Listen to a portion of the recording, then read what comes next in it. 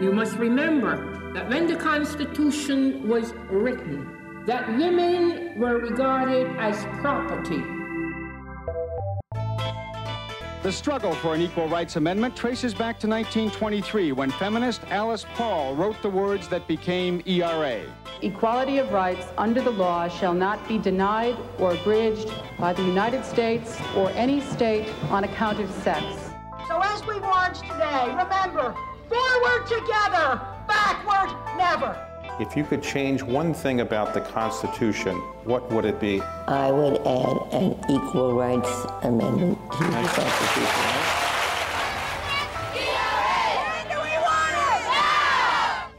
Today, the House of Representatives cleared a hurdle to make the Equal Rights Amendment the 28th Amendment to the Constitution. The House voted to remove a deadline for states to ratify the amendment, which would guarantee women the same legal rights as men.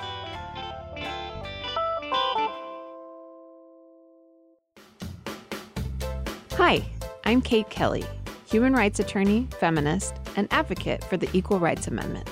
Today we're going to do something a little bit different because we want to get you caught up with all of the current news about the Equal Rights Amendment, and there is a lot. So I'm going to talk to a very special guest. Hi, I'm Jenny Kaplan. I'm the co-founder and CEO of Wonder Media Network. And ERA fan extraordinaire. I mean, recently, yes, as of the past 8 months. So, Kate, what's the deal? What's happened? A lot has happened with the Equal Rights Amendment. The first most exciting piece of news that we've talked about a little bit on the podcast so far is that Virginia became the 38th and final needed state to ratify the Equal Rights Amendment. Woo! Yay! That means many things, but one of them is it's sort of the capstone of 100 years of work of women in this country to meet the requirements of Article 5 of the Constitution, which governs the amendment process. It's pretty simple. It has to pass in both houses of Congress by 2/3, and then it has to go to the states for ratification, and that has to be 3/4 or 38. So all this time through the 1970s, we got to 35. In 2017, we got Nevada, which was huge and brought back this really robust movement. Then in 2018, we got Illinois. It was like, the momentum is picking up. And finally in 2020, now we have Virginia. We have the last requirement. We've met it. And a lot of people are very, very excited because this is such a hard-fought battle. And also because the amendment process is so cumbersome. Like, we have barely any amendments to our Constitution. Many other countries have full turnovers, have rewrites, have constant updates, have really modernized. And ours is largely the same. And so that's because the process is so difficult. So we finally met this threshold. We finally got the 38 states. And so Virginia is really, it's a time for us to celebrate in the movement that we achieved something that's so difficult to achieve. Given that exciting final state happened, why aren't we celebrating? What has to happen between now and the amendment actually being added to the Constitution? So I know people will be shocked, but Trump is getting in the way. Before Virginia ratified, Trump's lawyers, which is called the Office of Legal Counsel, so it's basically the lawyers for the administration. So when the administration makes a decision, they have to go to their lawyers like everyone else does and say, okay, what should I do? What's the legal basis for this? How do I justify these things? So Trump went to his lawyers and said, write me an opinion about the Equal Rights Amendment. That opinion or memo came out, and surprise, surprise, they opposed the Equal Rights Amendment and essentially argued that it's already dead and instructed the archivist, who's also part of the administration, not to certify the amendment. So the archivist is literally some dude who got a library science degree and is mostly concerned with archiving things in our National Register, and, he's a librarian. So this archivist has now become sort of a controversial figure because Congress has decided that once an amendment, the person who keeps track of ratifications, who kind of like keeps a tally and is like, okay, now we have Nevada. Okay, now we have Illinois. Okay, now we have Virginia. That's their job. And they have kept track of all the ratifications. And now what they're supposed to do is certify that amendment and publish it in the National Register, and then it just becomes part of the Constitution. That's what happened with the 27th Amendment, the most recent amendment. It took 203 years to ratify the 27th Amendment. So this archivist kept track of all the ratifications along the way. Finally, in the 90s, they get the 38th ratification, and he publishes it. And it's now part of the Constitution. So that's sort of his job. But what Trump did, and his lawyers said, no, you can't certify it. We're the boss of you, and you can't certify it. You're part of the administration, so don't. So that's kind of where we're at. We're at a standstill, where some argue, okay, Article 5 is very clear, and we have met the requirements in Article 5, so it is part of the Constitution.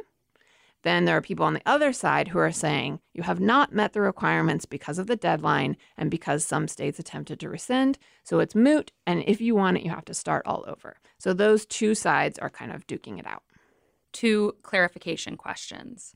1, is this Donald Trump himself or members of his administration?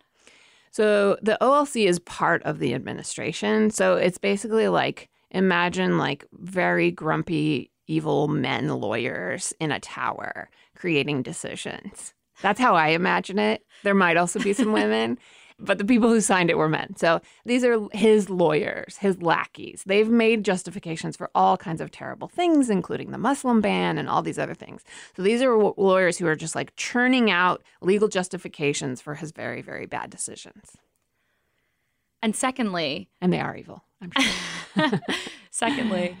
has there been any word from the archivist? Like, is there any indication that he is or is not going to take any action? So the archivist actually requested the opinion from the Trump administration because, again, the archivist, though he is an Obama appointee, is part of the administration. And again, just like a library dude. Like, he's not in it to win it. He's not in it to, like, be the hero. He's not in it to be, like, imprisoned by Donald Trump or whatever would happen as a result for standing up to him. So he basically requested, like, what do I do? And then they issued that opinion. So he will comply with that opinion. Okay. In the meantime, you mentioned the deadline, which, in case people haven't been listening to Ordinary Equality, which you should rewind and go to previous episodes. The deadline expired quite some time ago, but may not actually be something that has to be held. So could you talk about that a little bit and talk about what's happening on that front? I know there's some news. Yeah. So news on the deadline front. The Equal Rights Amendment initially had a deadline imposed by Congress. They put it in the preamble to the resolution to ratify the Equal Rights Amendment in 1972 when it was passed. And that gave a 7-year deadline. Interestingly, deadlines are not part of Article 5. So in the Constitution, there's a lot of things that actually have deadlines. Like it says the census has to take place every 10 years. It says reps have to get reelected every 2 years. It has there are deadlines for things. But Article 5 that governs amendment process does not have a deadline. It basically says it's up to Congress. So Congress put in this 7-year deadline. The reason it's 7 years is kind of strange. The first deadline for an amendment was actually imposed during Prohibition. So Prohibition was obviously very controversial, and they didn't actually want Prohibition to make it into the Constitution, but it was wildly popular among the voter base. So they passed Prohibition, put a 7-year deadline, hoping that would kill it eventually, but it was ratified within a year. So it totally failed, and the deadline then became sort of a custom, and every amendment after that had a deadline attached to it, except for the 19th Amendment, which gave women the right to vote. So we started with Prohibition. We've inherited this weird 7-year deadline. That got into the Equal Rights Amendment as well, with the intention of killing it. So as you remember from last episode when we talked about Alice Paul was weeping because she thought the deadline would kill the amendment eventually, and she was right. The approach now in what's called the 3-state solution to get the additional 3 states needed is that we'll get those 3 additional states, which we just did with Virginia, and then we'll eliminate the deadline. So the deadline originally was already extended once. In 1978, the 1979 deadline was looming, and people were freaking out, and there was huge marches on D.C., and there were all these people working to extend the deadline. And they did that. They voted, and they extended the deadline from 79 to 82 just 3 additional years. Carter signed that as a show of support that he supported the deadline extension. So we have precedent that Congress can change the deadline. They already did it once. So the idea is that they can do it now and eliminate that original deadline because no previous Congress can bind a future Congress. So just recently, the House voted to eliminate the deadline. That was Jackie Spears' bill. She's a representative from California and longtime ERA supporter. So that passed in the House. The idea now, of course, is that it has to go to the Senate. You know, some people are calling it a graveyard. Many things are not getting through. Mitch McConnell is really keeping a very tight leash on what gets through. So if it doesn't get through in the Senate this year, there's a possibility for a leadership change in the Senate. Many different things can happen in November. So the deadline elimination bill does have to get through both chambers, though. Okay, so there's a lot of action on multiple fronts here. So obviously it's 2020, we have an election going on. So whether the deadline elimination bill gets through the Senate or not, there could also be action on that post-November. And there's stuff sort of going through Congress. There's also all of the stuff happening with the archivist, and there's action on the ground in multiple states. How do those things sort of interact with each other? What happens with the energy that's like, we want this to be pushed through from the states? The federal administration is saying, you're not allowed to pass this right now. Or you're not allowed to the archivist, you're not allowed to put this into the Constitution. So there is a lot of movement surging up from the states. And then we also have these 3 states that are lingering. Like they got it ratified. They want their ratifications to count.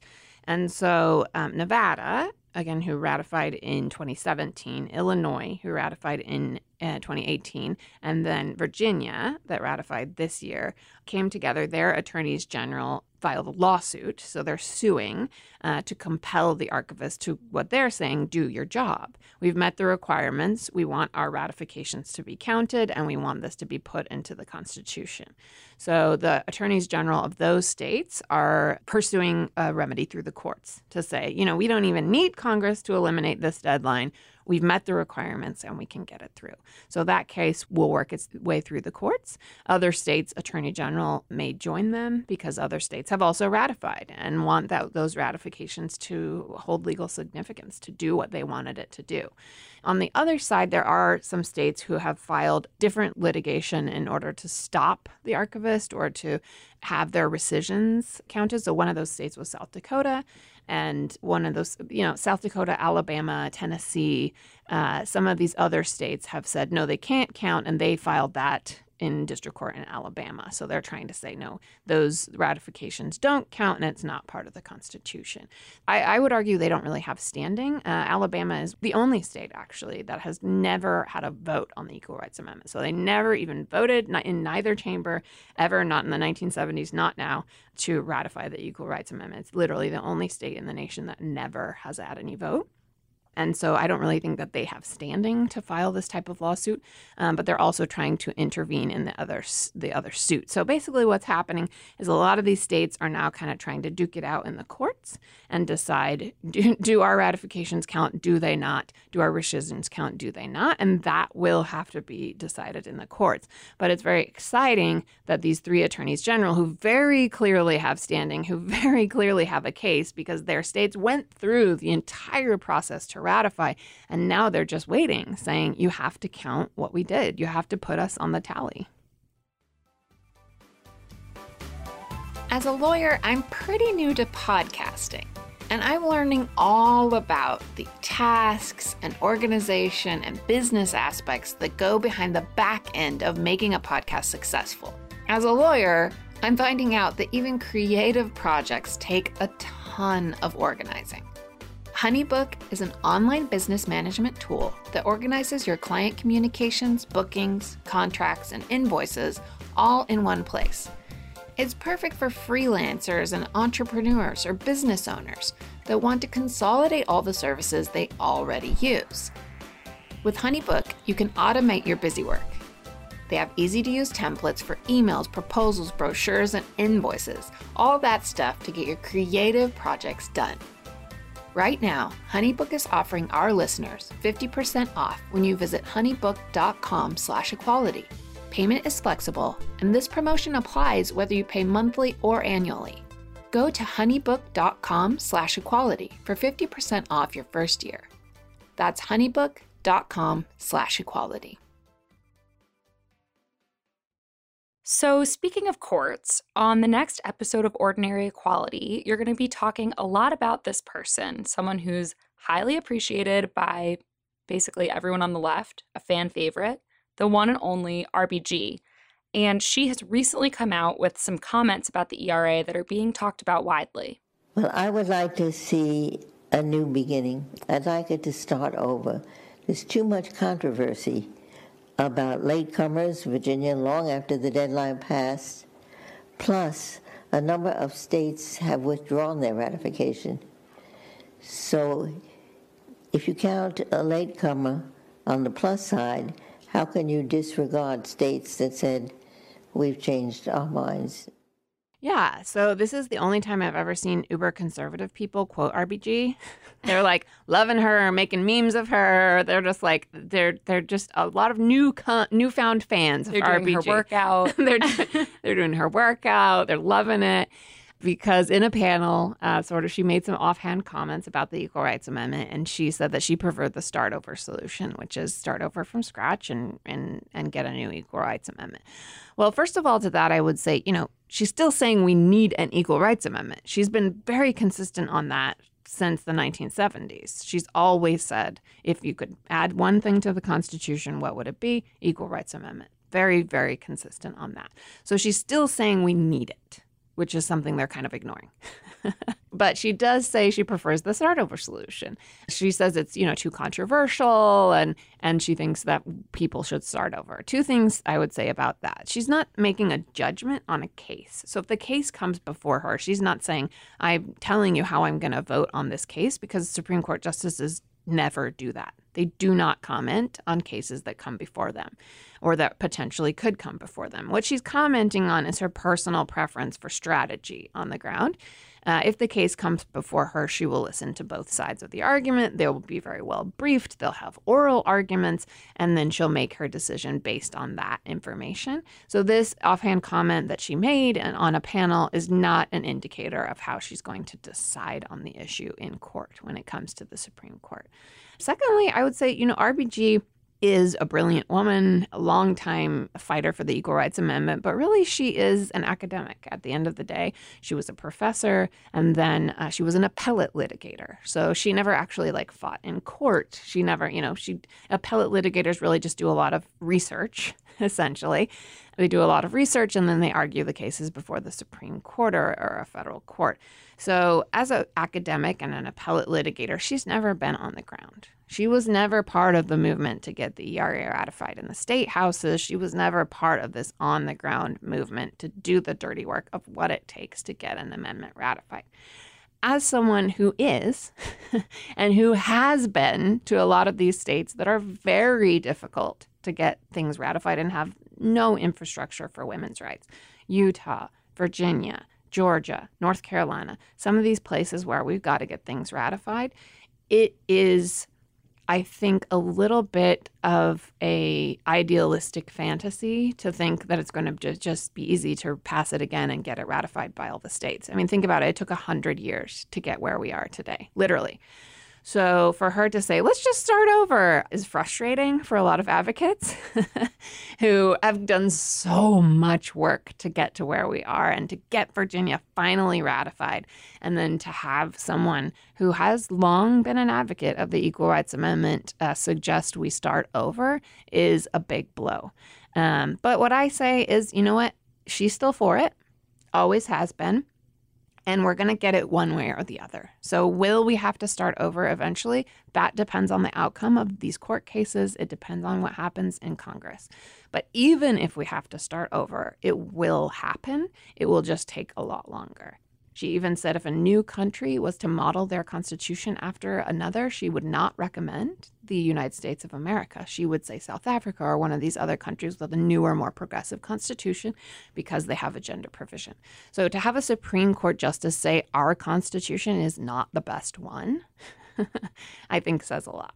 Totally. And also, as listeners will learn next week, her life's work has been to basically figure out ways to support gender equity without the ERA. So she clearly is in favor of it happening. It's just a matter of how it's happening, the strategy. Yeah, whatever it takes. Her life's work is to try to work us into the nooks and crannies of an idea we were never imagined to be a part of, and into the 14th Amendment, which was explicitly intended to protect people on the basis of race.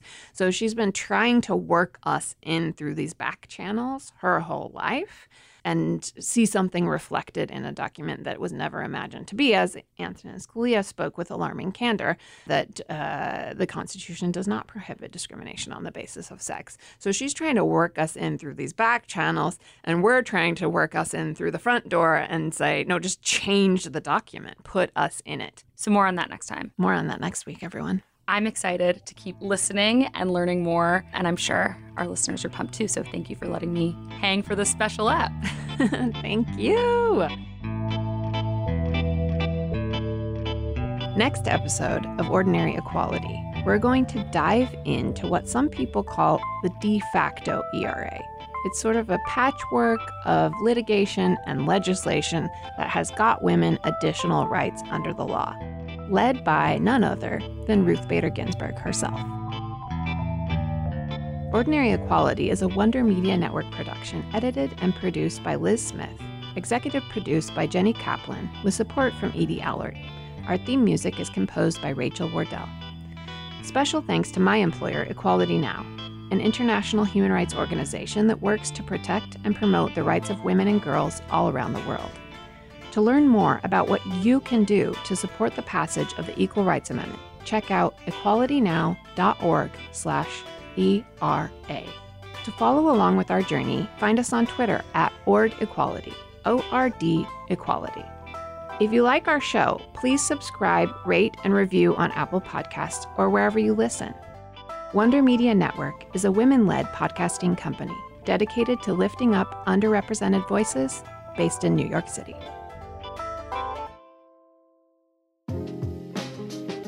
I want to tell you about another podcast I love called Stuff You Missed in History Class. It's hosted by Tracy V. Wilson and Holly Fry, two ladies who learned to love history as they realized how our modern world was shaped by little-known people and events. Episodes dig into topics that haven't gotten enough attention, whether they're weird, wonderful, scary, or sad. They look at everything from a decades-long dispute between butter and margarine, to a pair of lions that terrorized a railroad crew in Kenya, to the only successful coup d'etat in American history. Listen to Stuff You Missed in History Class on the iHeartRadio app, Apple Podcasts, or wherever you get your podcasts.